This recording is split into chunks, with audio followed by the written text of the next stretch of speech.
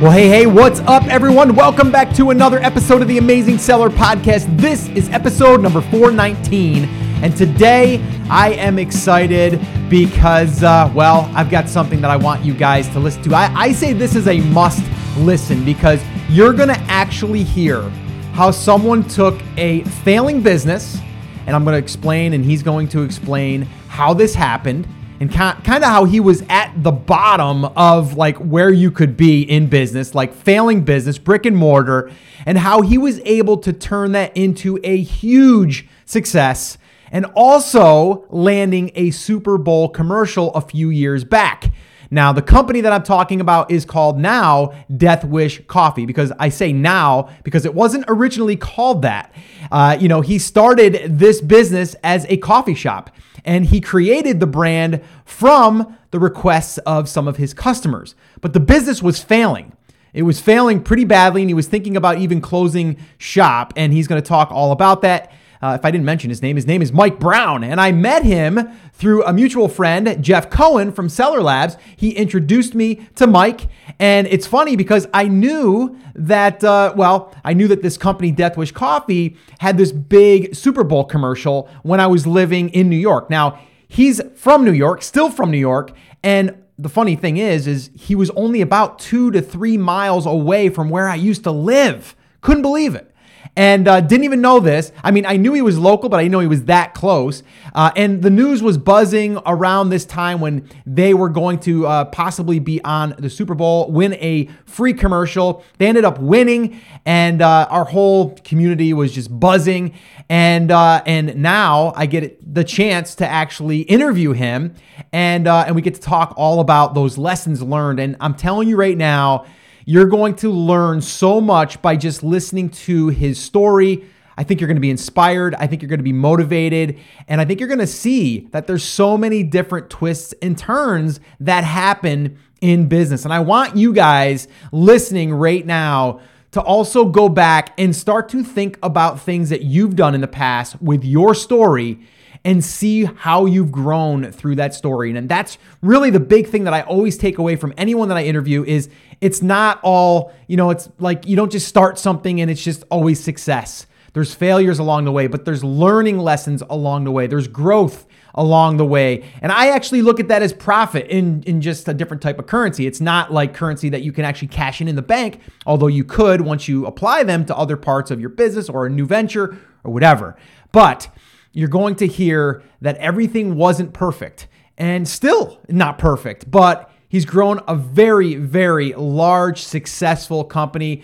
He's been on, I believe it was Good Morning America. He'll let us know that. And then from there, sales blew up. But, from there, he couldn't fulfill the orders. So then guess what? Amazon kicked him off. eBay kicked him off. And then he had to go back and kind of figure out how to get back on, and he'll talk all about that stuff. But you'll see there's growing pains from being successful that you have to learn from, you have to adapt to.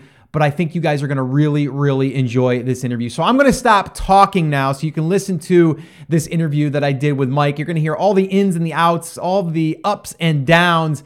And I really just am curious about his story. So you're going to hear that casual conversation, as always, of just him and I sitting around having that cup of Death Wish coffee. So guys, sit back, relax, enjoy this interview with Mike Brown. Well, hey, Mike, thank you so much for hanging out with us today. How you doing, man? I'm doing great, Scott. Thanks for having me. Yeah, no, it's pretty cool that I finally got a chance to talk to you. And I know I talked to you a little bit before we got going here, but we were actually neighbors, like really close neighbors. I lived in Round Lake, Ballston Lake, and you're from that area. So pretty crazy, pretty small world, right? Absolutely. This town is only about 2 square miles, I think. So yeah, no, it's crazy. And it's funny whenever I hear someone, they're like, well, where are you from? I'm usually like, well, outside of Albany, upstate New York. And they're like, oh, whereabouts? And I'm like, well, if you've ever been to like Saratoga or Lake, oh yeah, I've been to Saratoga. And I'm like, all right, cool. You know where I am then. Because a lot of people are like, you're in like the city, you're in like New York, and nothing against the city, but there's a different, it's a totally different place. The city, and then you have upstate New York. So 100% different.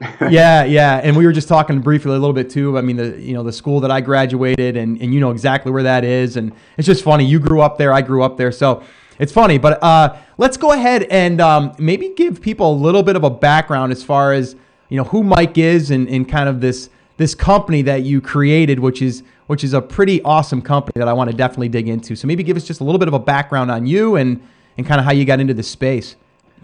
Yeah, so I mean, I had an accounting background before I moved into online selling, but I didn't love it. I worked for the state of New York for a little bit, and then from there I took a year off, hung out in coffee shops, and thought, hey, maybe I could run a coffee shop, and I did actually. I did for about, I still own it now, but I ran it into the ground for probably the first 4 or 5 years, and I wasn't very good at it. Brick and mortar businesses are tough. It's a lot of overhead, a lot of expenses. Oh yeah. If you're not watching your expenses, I guess that's another story. But from there, after I wasn't doing so well, I decided to try my luck with online selling based on a recommendation from one of my customers. He tried this coffee that I put together that was, what I considered, the strongest coffee in my shop at the time.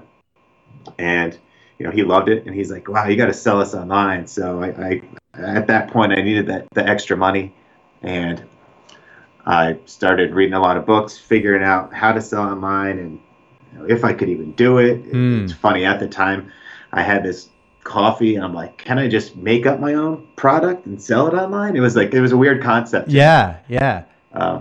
But that's what I did. I came up with the concept. I came up with I had the product already. I didn't have any of the packaging or anything, but I just sat down and created a website one day. I think I used Weebly at the time. Weebly, yeah. It was, looking back on it, my employees will go use the Wayback Machine. Oh yeah. And take a look at the website, and they just laugh at me because it was awful. But it converted well, actually. That's funny. And so, at this point though, Mike, so okay, you're totally going at this thing I'm just going to go ahead and create this coffee. Someone in my store, a couple people in my store, maybe many people, I don't know. They love this blend that you put together. And was it really a blend of some kind? Were you taking a few different types of beans and putting them together? How did that whole thing come up? Or were you making it for yourself? Or were you just experimenting? I'm trying to figure out how you even came up with that idea.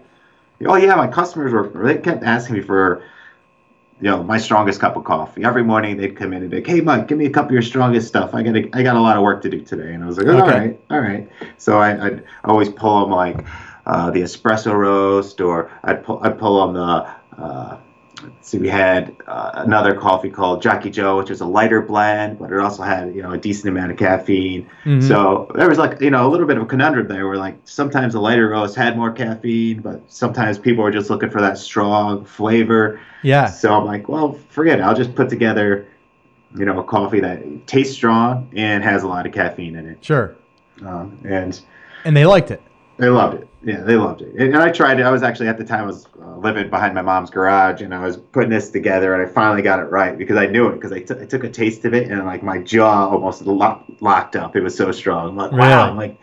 And I was using this little $5 coffee maker to make this, and this sludge came out, and it tasted great. It really did. It tasted great, and I was wired all day long. Nice. Okay. So you were kind of in the laboratory, right? You're making this stuff, yeah. Putting these different ingredients together, and then all of a sudden you're like, I think I'm into something. You try, people tried it, they liked it. Hey, keep giving me this coffee, and then you start thinking, I'm going to maybe sell this stuff online. Maybe that's the way to do it. It's going to be more scalable than if you were in a brick and mortar opening up a whole bunch of stores.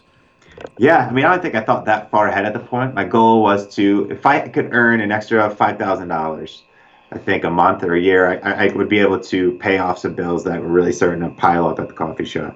Okay. So I had very modest goals at the time. And I didn't even know if I'd be able to sell a bag. It was just kind of put it out there and pray.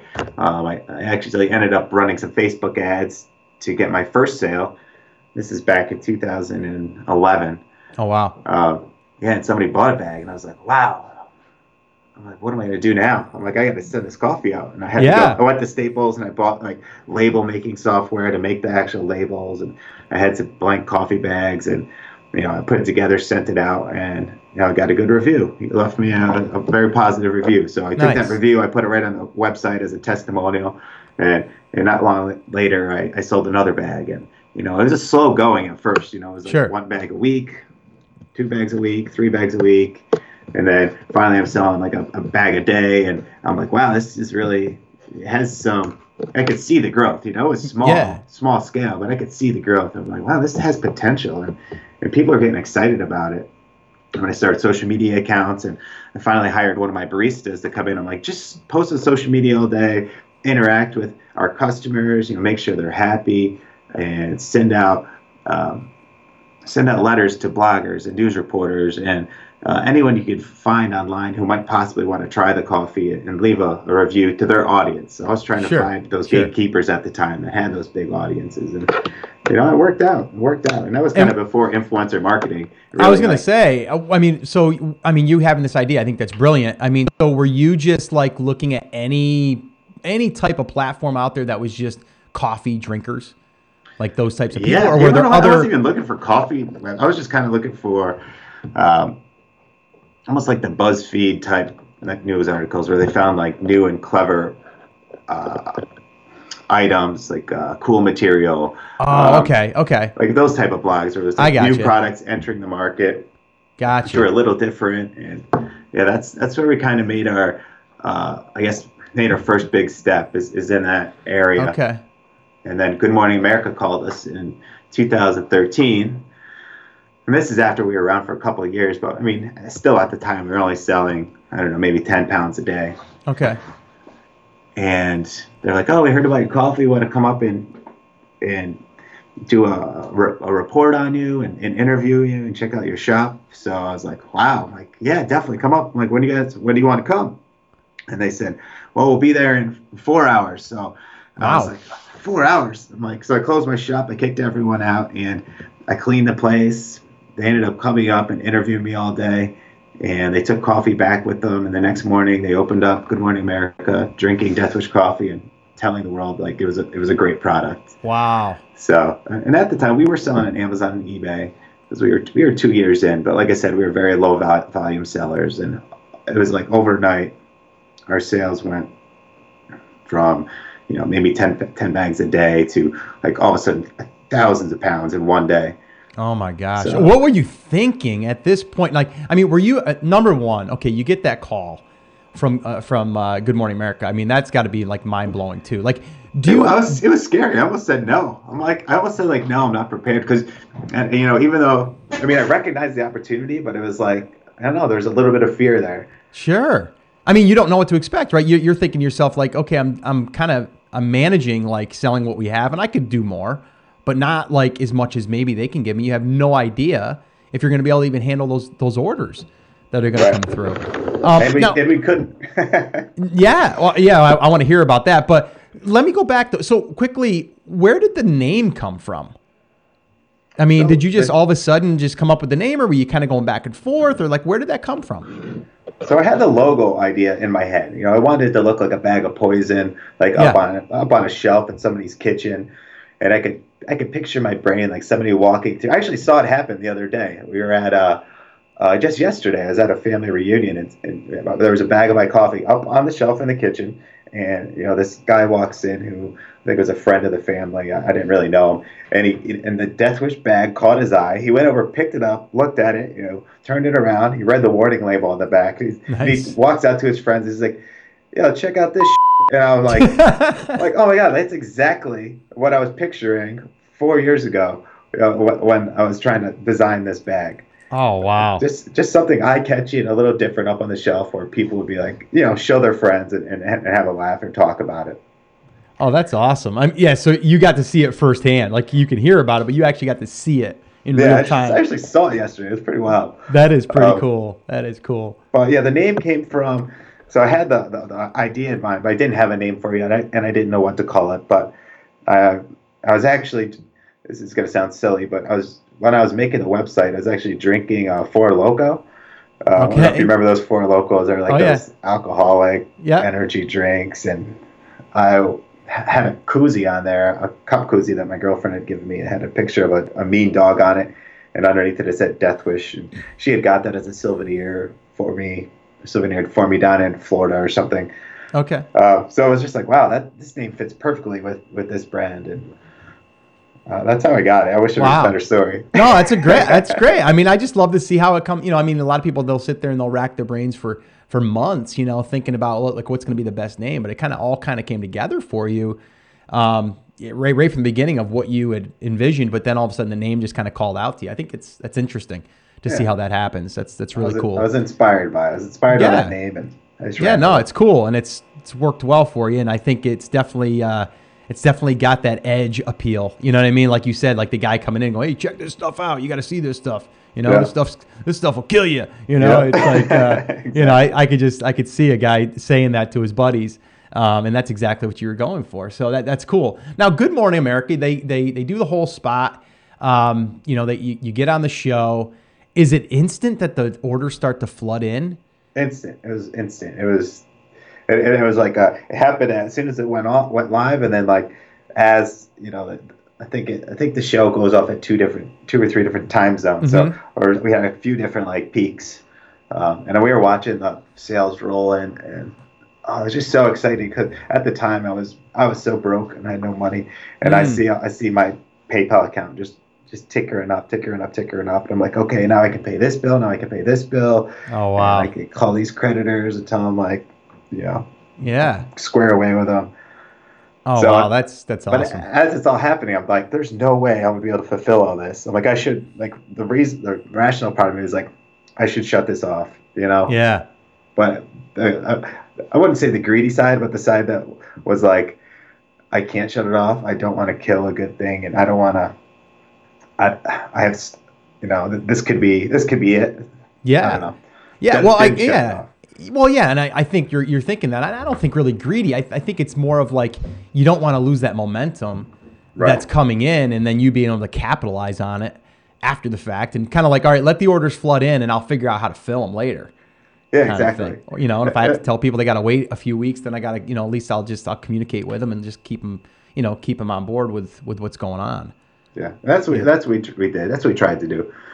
We ended up fulfilling all the orders. Some took like upwards of 30 days. Mm-hmm. It was only me and my ex barista Megan working at the time. So we were pulling customers out of my coffee shop to come work for me to fulfill these orders. Wow. Yeah, and where were you manufacturing like all of the bagging and all that stuff? We were working with third-party roasters in the area locally to help us fulfill these orders. And the bags we were getting, we were just getting them online from like a bag company and printing labels, and it was wow. Thinking back on it, it was so funny because we were doing everything basically wrong in a slow way. But we learned a lot. We learned a ton during that time. And I bet you did. Afterwards, we were able to. Well, actually, right after it's all over, we got kicked off Amazon, we got kicked off eBay, and everyone I brought down at the time, from my coffee shop who was working for me now, I'm like, all right, guys, like, what are we going to do here? We can keep this thing going, but if we're going to do that, we need to make a lot of changes. So everyone wanted to keep it going, so I'm like, all right, let's do this. So we started, we sat down with a piece of paper, figured out how we're going to make this thing scalable for the future. And we started working with a 3PL. We started working with, we started making relationships with more coffee roasters. We ended up buying an actual warehouse, renting a warehouse where we could like actually work out of. Because at that point we were still in the basement of my coffee shop. Oh wow! Yeah. That is crazy.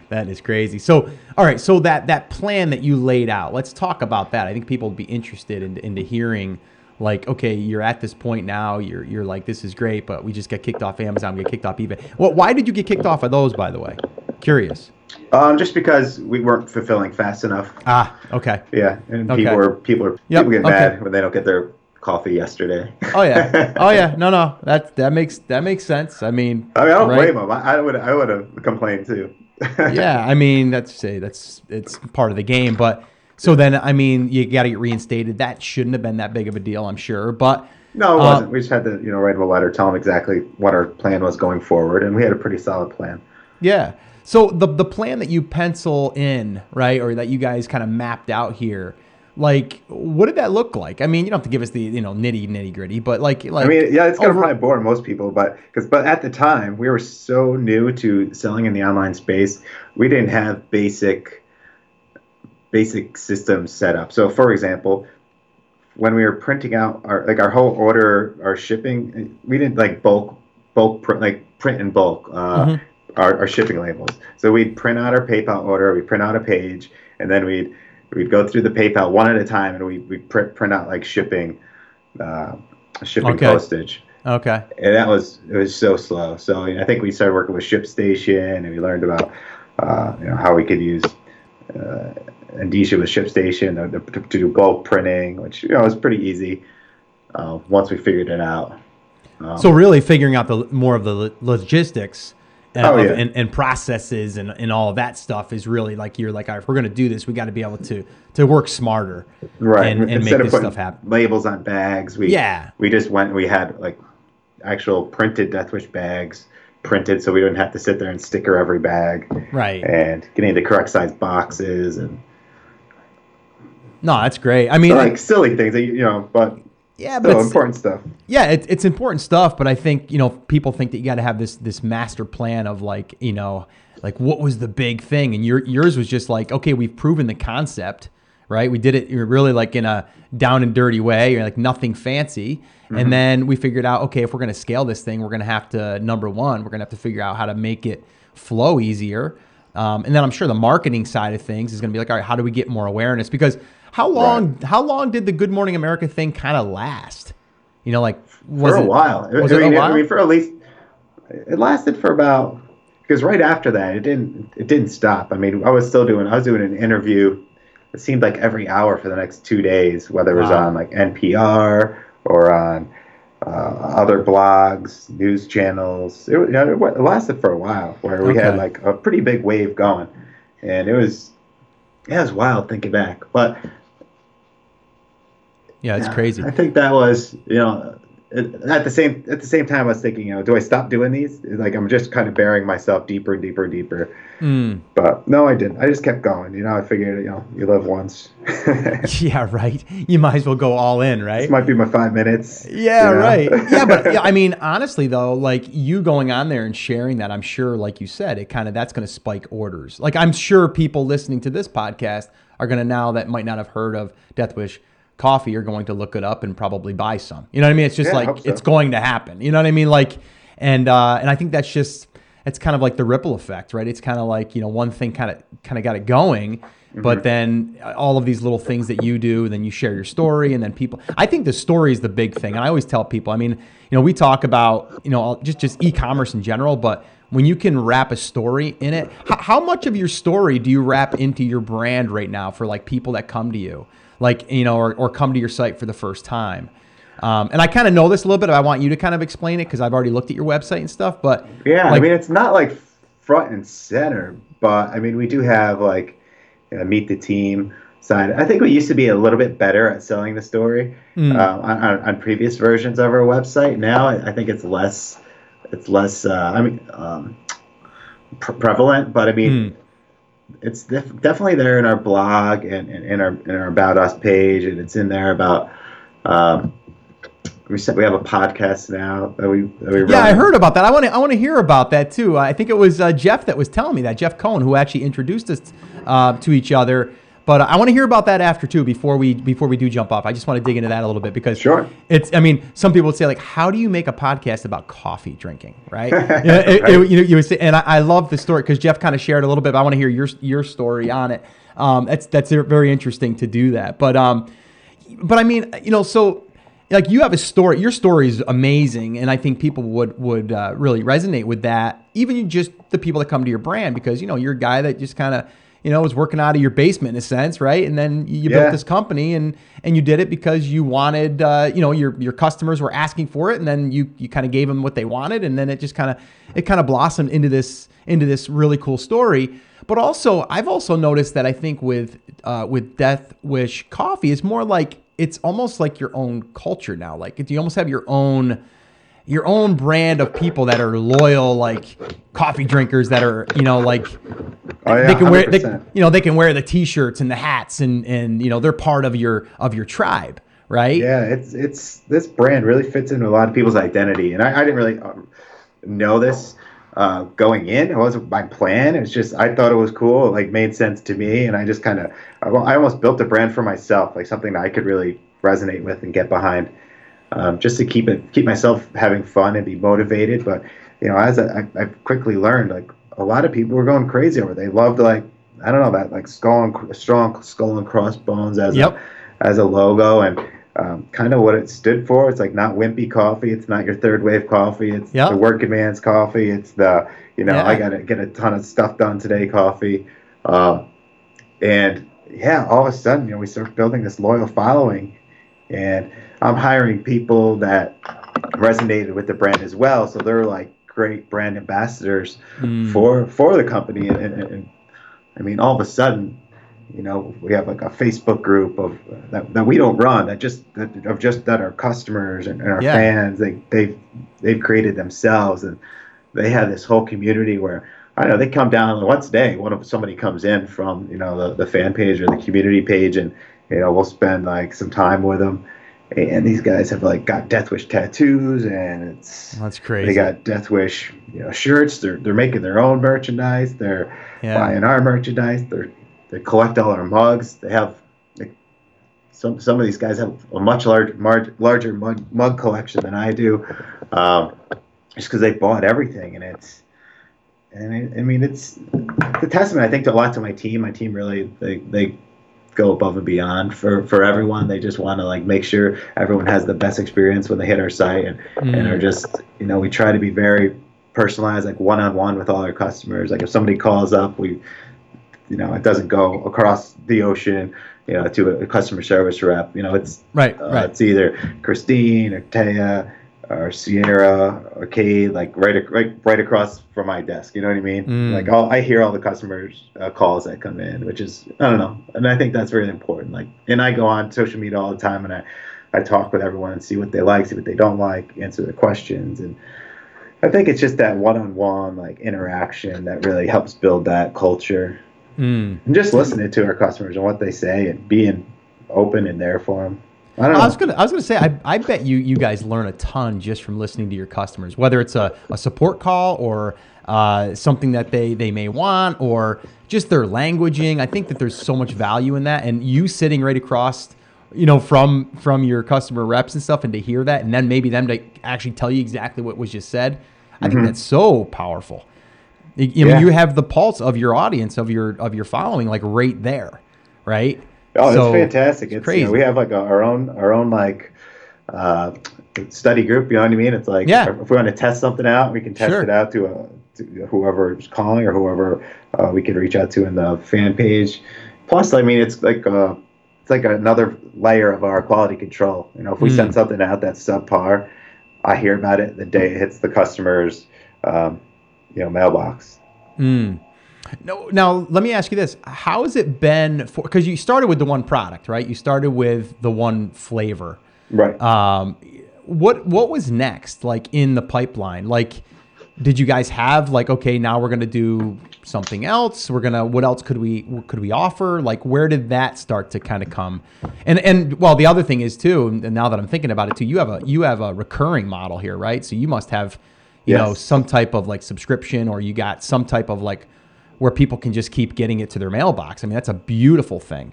Yeah, that's been working out great for us with the subscription platform that we got. Yeah, it's been fantastic. But we just had the one brand, and actually my whole vision was just to have one brand. Sure. One brand and one coffee. Keep it simple. But one day, I think it was in late 2014, this guy Blasco gave me a call, and he's like, I'm the manager for Zach Wild, and he has this brand called Valhalla Java, and right now it's just a concept, but we want to find a coffee company to make it for him. He's like, are you interested? And at the time I'm like, well, who is this guy, Zach Wild? So I'm like a huge music guy. I know. But a lot of guys on my team are like, so I went and looked him up, and he had like a huge following, millions of followers, and I'm like, wow, this is we're too small to pass up an opportunity this big. Yeah. So we're like, all right, yeah, let's see what we can put together. So we put together a blend for him, and we sell that on our site. And he gets a royalty, but he pushes it hard as well. But yeah, that was it was kind of like an experiment at the time. It's like, all right, we're gonna send out. He has. We know if we send out an email, we know like what a return is, right? Sure. We're like, he's got millions of followers. Once he sent this out, like this should blow up. We should be like set for life. And it was, man, we learned a lesson that day. So we had all this coffee ready to go, and and we finally announced the release, and he announces it on his social media and with his mailing list, and we hardly saw like a blip in sales. And we're like, really? All right, like that's strange. Like, why did that happen? And I don't know. I guess we kind of learned that day that coffee drinkers or rock stars or people that follow a rock star are not necessarily going to buy coffee online. But because we're stubborn or persistent, we stuck with them, and it was more of a long-term play. And now the sales are like dynamite. We have a great relationship together. Valhalla Java is I think it's like the third or fourth like best-selling coffee on Amazon. So I mean, it's a dynamite brand, and it tastes good. It's a lot of people's favorite. A lot of people prefer it over Death Wish coffee. It's a little more on the flavorful side and less more on the the strong side. Mm-hmm. So it has more flavor to it, but it's still very caffeinated. But so, what do you think turned that around for him or for that? Did you guys have a different marketing strategy, messaging? Like what? I'm just curious. I think it was just persistent. It took a while for his fan base to really to catch on, and now some of his fans are our most loyal customers. Okay. And yeah, it just took. It wasn't like a. Things don't happen overnight. I guess what I'm trying to say is, people have to gain trust in switching coffee brands. Is like. Sure. I don't know, like switching beer brands for some people, or switching cigarette brands for some people. It's one of those. It takes time.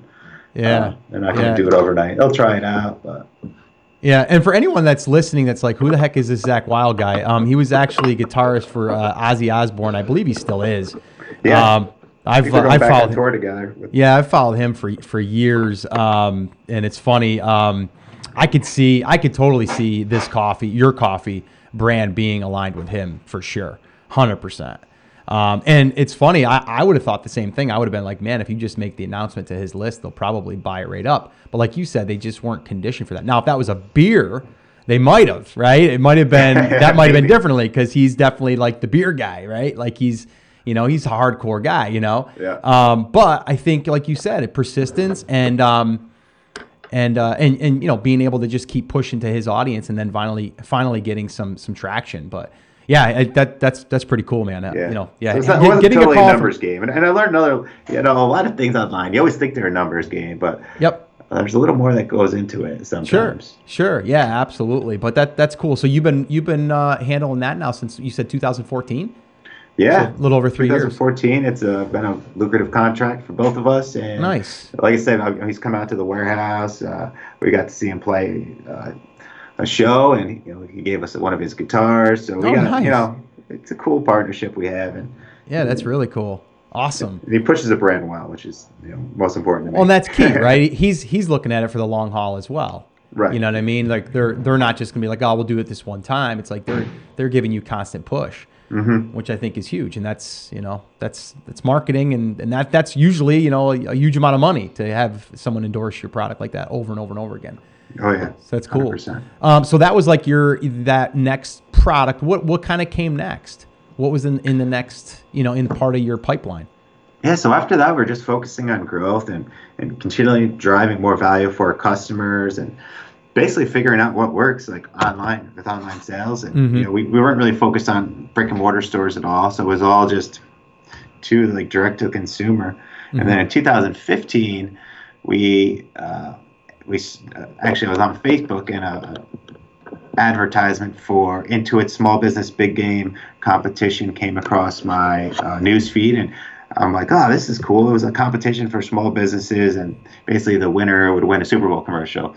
Okay. So at the time, I was like, yeah, let's apply for this. I think we can have a shot here. Like, we have a pretty decent online following. so I had my team. We sat together. We filled out the application and joined their social network, and we kind of waited, and we had to actually drive people to our voting link initially. Okay. And at the time, I like kept telling everyone, I'm like, oh, we're gonna win this, but I was like kind of full. I was just kind of like putting forth like the positive vibe. Right. Yeah, of course. But yeah, all of a sudden one day they call out of the blue and they're like, hey, you guys made it to the top 10, and I'm like, wow, really? I'm like, so they they made it to the top 10. I had to fly out. I think to fly out to. I don't remember if I flew out to San Jose at this point or not. Okay. Maybe they flew out to us. Yeah, that's what happened. The Intuit representatives and Bill Rancic, they like flew out to us and were like, oh, we're interviewing all the top 10 businesses, and basically you guys just need to keep driving votes to your voting link and try to get America to vote for you to represent small businesses in the Super Bowl. So okay. At this time, my team and I were psyched. Like we're doing everything we could think of to drive votes and to, I don't know, basically selling our souls to get these people to go to our voting link and vote. Like we're doing everything we could think of. We're asking my friends, our family. My mom's calling people in her yearbook. Or that is funny. I have a coffee shop. We're having everyone at the coffee shop vote. Or I'm running Facebook ads to drive people there. Basically anything and everything. Anything you could do, you were making it happen. You knew that was going to be a big deal. Yeah, I knew it was going to be a big deal if we could win. Yeah. But the companies in there were big companies too. Like, I mean, they were small businesses, but Chubby Shorts was one of the companies. Great guys, but they had a large following. They had over 1 million people following them at the time, and they had brand ambassadors on every college campus. So I was like, wow, these guys are going to roll through this with ease. Mm. But we stayed consistent, and we were trying to like post as much viral stuff as we can. We were going back through our like social history and finding the most like viral posts we had, and we were recycling them and throwing our voting link in there. It actually worked pretty well. We were trying to get influencers out there to push our voting link. Sure. We had, Lisa Kelly from Ice Road Truckers. She's a friend of ours. Yeah, she really went above and beyond to help us win. And Todd Dewey from that same show. And Zach Wild helped out a ton, and yeah, we had a lot of help from our influencers. Oh, nice. And they announced that we were in the top 3, so we're like, oh my god, that's killing you, right? Yeah, it's killing me. And then finally they came down one day and they came to my warehouse, and actually they came to my house first while I was sleeping. They woke me up, and they're like, hey, we're not going to tell you if you won. We're just doing this recording thing. And I was like, okay. And then we backed up to my warehouse, and when we got there, they announced that we won, and I was like, wow, I couldn't believe it. I was like crying because we were working so hard at like this one. It's funny, we almost like forgot about sales, even though sales were going great at the time, just because we were totally focused on just driving as much traffic as possible. Wow. So at that point though, they tell you win and all that stuff. So now what's the next step?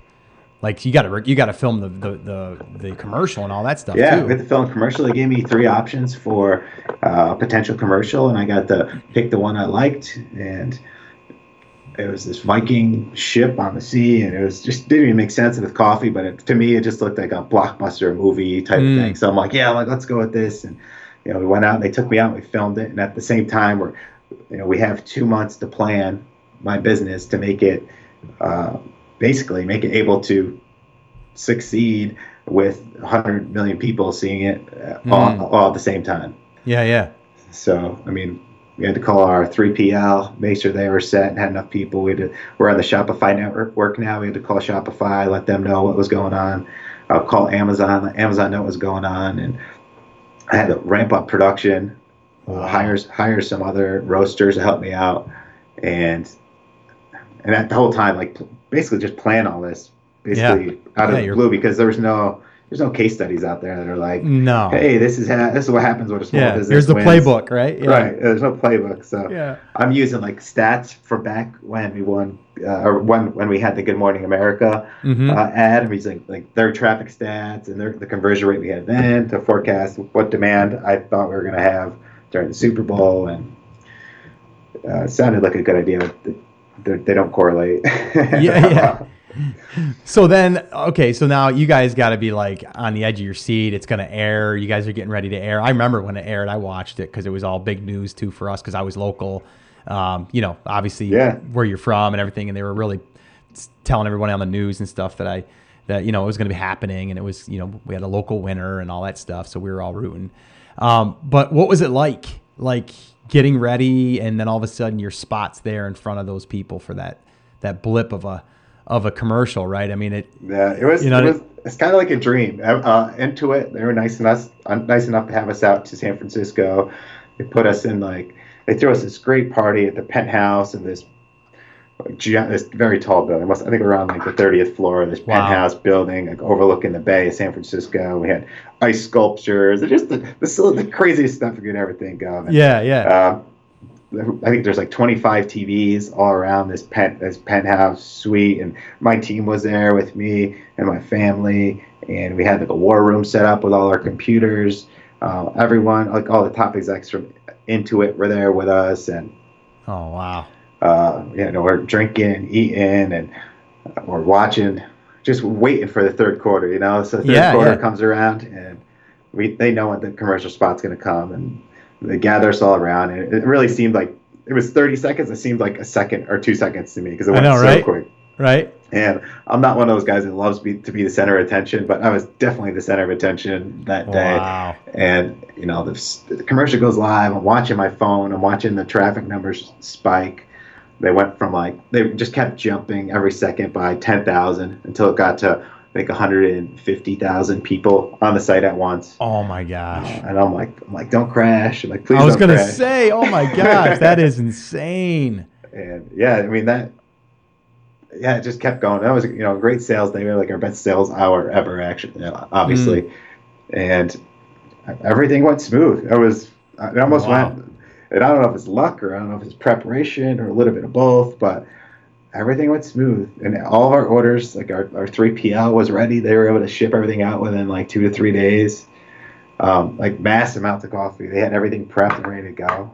Wow. And people are like, well, what was the craziest, most disappointing part or worst part? And I mean, for us, there really wasn't one. There really wasn't. I mean, I had one vendor who kind of underperformed, but other than that, everyone went above and beyond and knocked it out of the park, and there was no hiccups or nothing. It was just smooth sailing. We grew our customer base by 30%, and it never fell off. And we just continued. We were able to continue to grow throughout the year, and even into this year. We had our best first quarter this year that we ever had, even better than last year, even though we had the Super Bowl commercial. So it was pretty. I have a good team, and we were able to execute when we had to. Yeah, well, I think the big thing here for people to understand and just listening to your story is you were prepared, but then everything went as planned, and that's great. That doesn't always happen, but then you had that momentum, and I think that the momentum, and you have customers. To me, when you get a customer and you can hold on to that customer, they're a long-term customer. So and they're going to tell people, and then that's just how that can spread for your business as far as how I see it. So I think that's why that growth is so much. And we don't do everything right. I wish we did everything right. Some people out there are this guy's probably got it all figured out. 100%, I do not have it figured out. There's every time I look at my website or my email or my auto replies or my social media marketing, there is vast amounts of room for improvement. Vast. And we do everything, I think, okay. And we're always trying to improve. I think we do well is we're always improving a little bit. Yeah. Well, that's key, right? I mean, it's you and I think it's key also that you're in the mindset that you don't have it all figured out, and it's not all perfect, and you're going to make mistakes, and that's okay. But it's all about, you're putting the customer first, and you're trying to make a better experience for them, and then you're trying to do the best that you can for them when they do receive your coffee. Because, I mean, let's face it, if they get your coffee and it wasn't a good experience, they're not going to buy more. Exactly. Right? So you want to over-deliver. The whole team cares a lot. I think maybe that's the key. Everyone here, they care so much. They care about everything they do, and it's if they ever underperform, it's devastating. Yeah. So. And so let me ask you, so how many's on the team right now? How many do you have on your team right now that's helping you through this, this business growth? Yeah, we've been hiring like crazy. There's 22 of us now. Okay. And let's see, a year ago, there was, I believe there was only 11 of us in a year. And a year Oh, after wow. that, there was only 6 of us. So we've been kind of doubling in staff size Okay. the last 2 years. Oh, wow. That's awesome. Yeah, no, and I think it's about right. I mean, you know what I mean? Like, and I think, I mean, you're probably not hiring just to hire. You're hiring that, to make the company better and to make it flow better and all that stuff, right? Oh, 100%. Yeah, a lot of the hiring we've been doing is on the production side right now. Mm-hmm. We're still trying to bring in the rest of that production that we outsourced out during the Super Bowl commercial. Mm-hmm. We a lot of we do outsource a lot, to just experts around the states. We work with a lot of third-party companies, so Mm-hmm. people are like, oh, you only have 22 people on your team, and I'm like, well, actually, like if you really think about it, I work with this guy to help me with my Google ads. I work with this person to help me with my thing. I mean, there's probably hundreds and hundreds. Yeah. My 3PL has 60 people there, like sending out our product every day. So we have a pretty big footprint, but at the same time, working directly as employees, there's only 22 of us. Yeah. Okay. So before we wrap up here, I got 2 other quick questions. One of them is, how much in the business are you working? You know what I mean? Like, because too much. Well, I was gonna say, because some people be like, "Oh, he's got it made now. Now he's just sitting back and he's sipping a Mai Tai on the beach." You know what I mean? Like, not that I think that I think that would get boring after a week or so. But I'm just saying, like you just said, you're probably doing too much. Are you the kind of guy that always wants to have his hands in it? I let things go to an extent, but at the same time, I'm very meticulous, and I like digging down into like the nitty gritty of everything. Like I'll go and I'll spot check our shipping costs, when I have time, just to make sure my 3PL is sending the products in the most efficient manner. Or I'll go through my mailing list and make sure that the subscribers we're getting are the subscribers that are the most valuable, and that we're just not getting sometimes people subscribe just to, like, I don't know, win a free coffee hat or something, you know what I mean? Sure. And if they're not valuable, I don't want to keep them on the list. So I'll spot check those. So yeah, I get nitty gritty in on some things, and I'm very hands on when it comes to the finances, because I was broke, very, very, very broke before, and every dollar that goes out the door, I feel the need to look at and to make sure it's a justifiable spend. And unfortunately, that takes up a lot of my time. And it shouldn't, but it does. No, I get just it. because I'm very, I don't know, I have that, it's ingrained in me for some reason. I want to make sure that we're spending the right amount of money on things and not have wasteful spending. I think I read somewhere that a lot of businesses, though, they go under because they don't really recognize how much money is going out the door. And when I don't want that to happen with this business. So I question every dollar.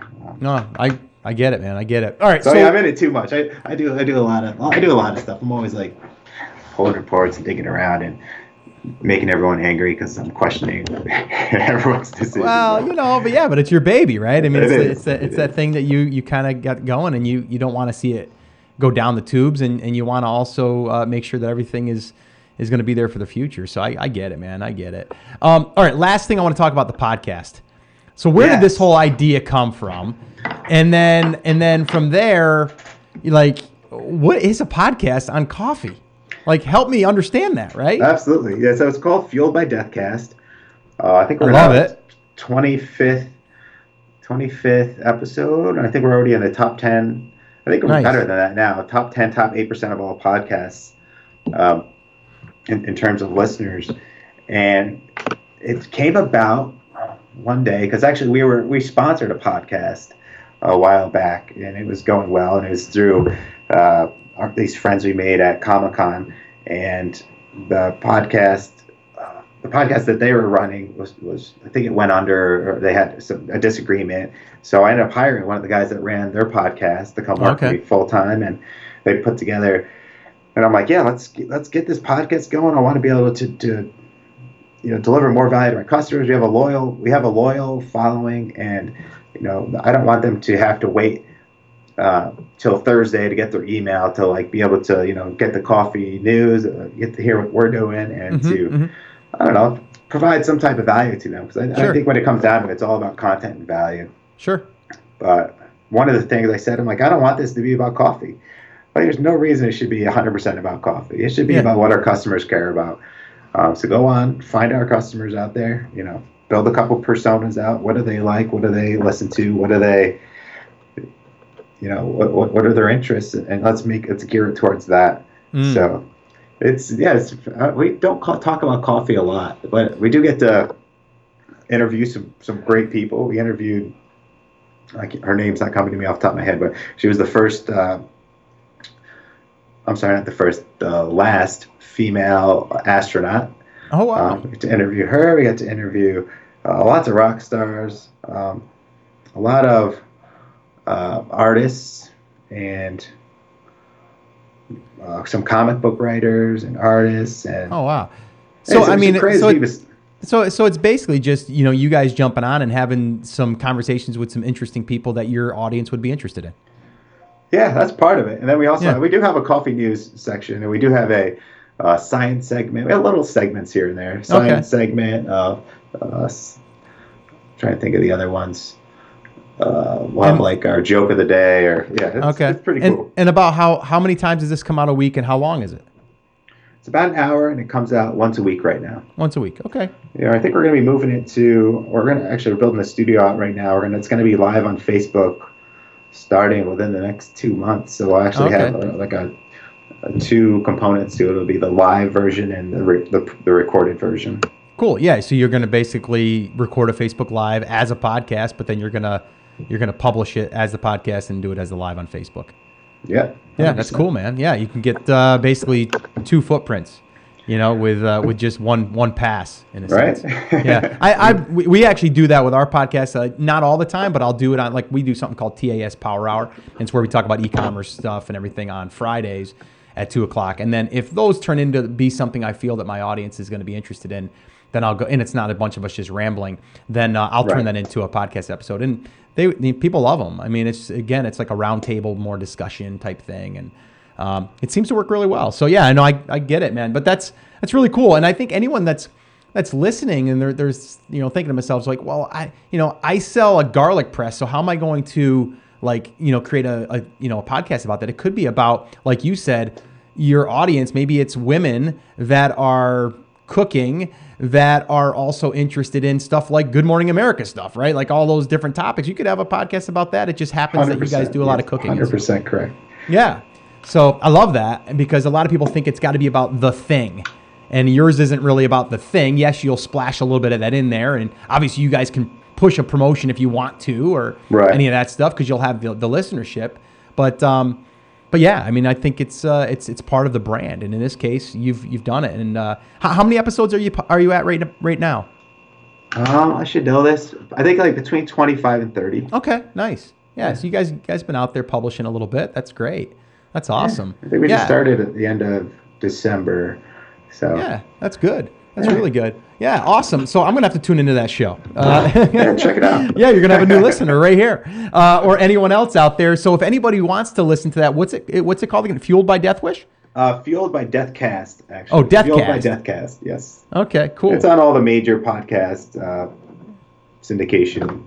Yeah, and I'll link it up in our show notes and stuff. So if anyone wants to check it out, I'll have a link that can go on over and check it out, and leave you guys a review and some feedback over there on iTunes if you're listening to it on over there. But yeah, that's awesome. So, all right, Mike, I think that's going to wrap it up, man. I mean, this was awesome. I knew your story, but not all of the nitty gritty. And it was really cool to kind of hear the behind the scenes, and also even leading up to those major, those announcements on Good Morning America, and then, the commercial, and it's what the after effects were. And I also like it that, those morning shows are powerful. If anyone, any of the listeners can get on a morning show, they have the bang for the buck with those are bar none better than anything else.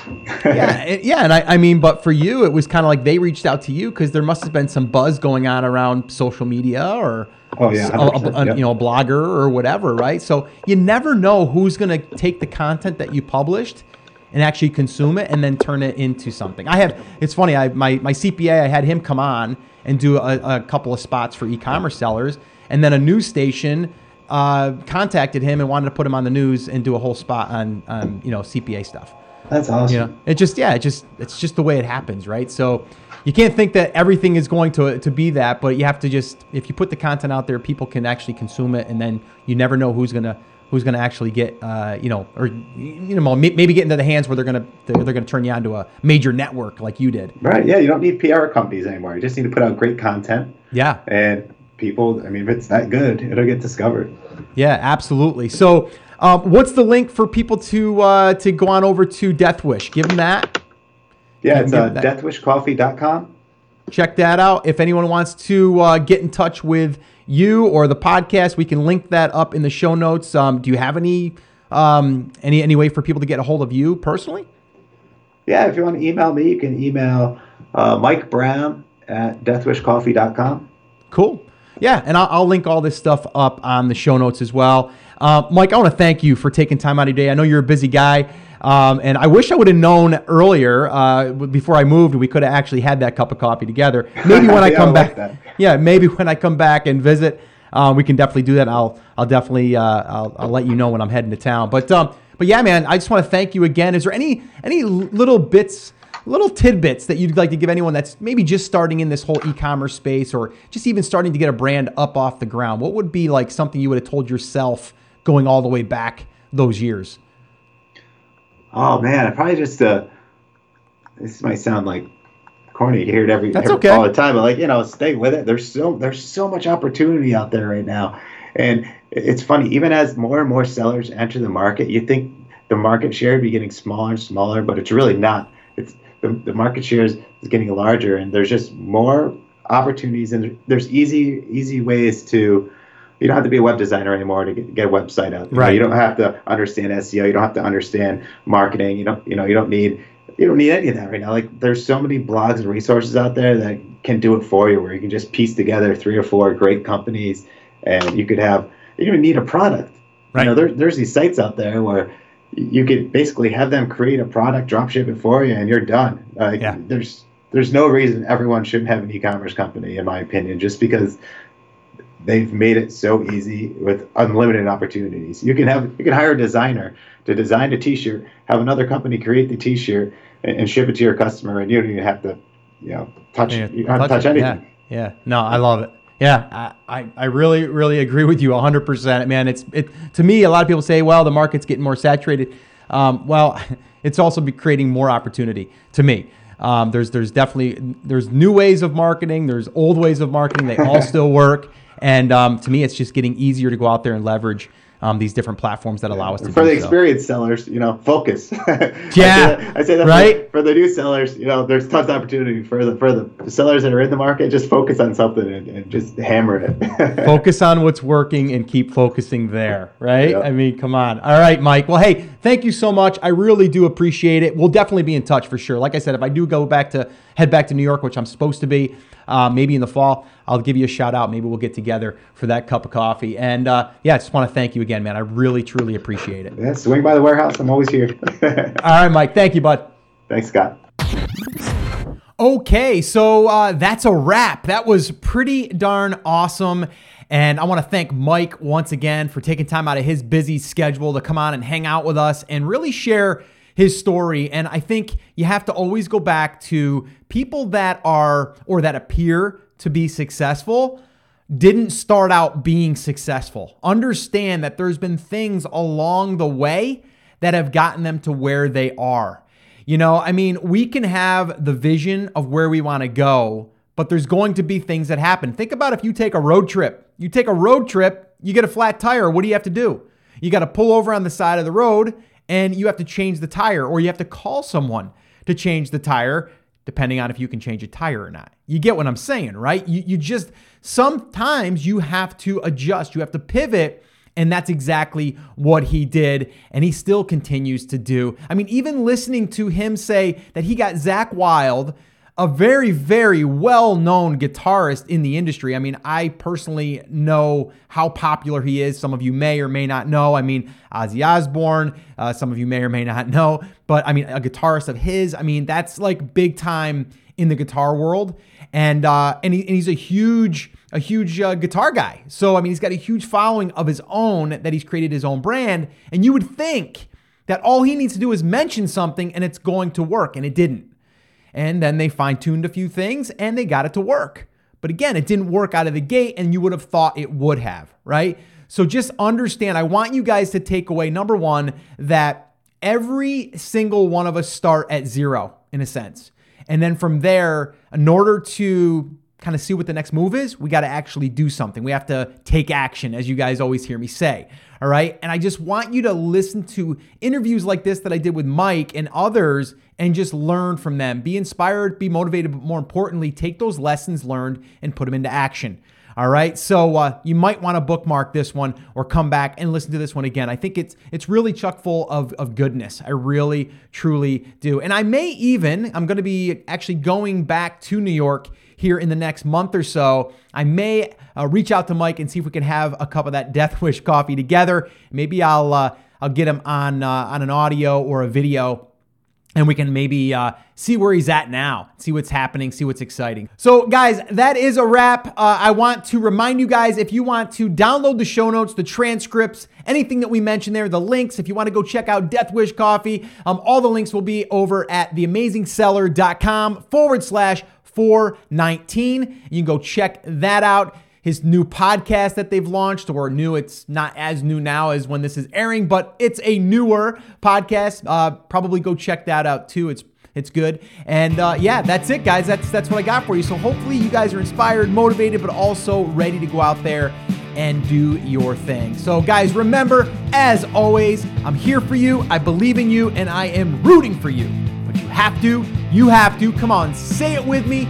Say it loud.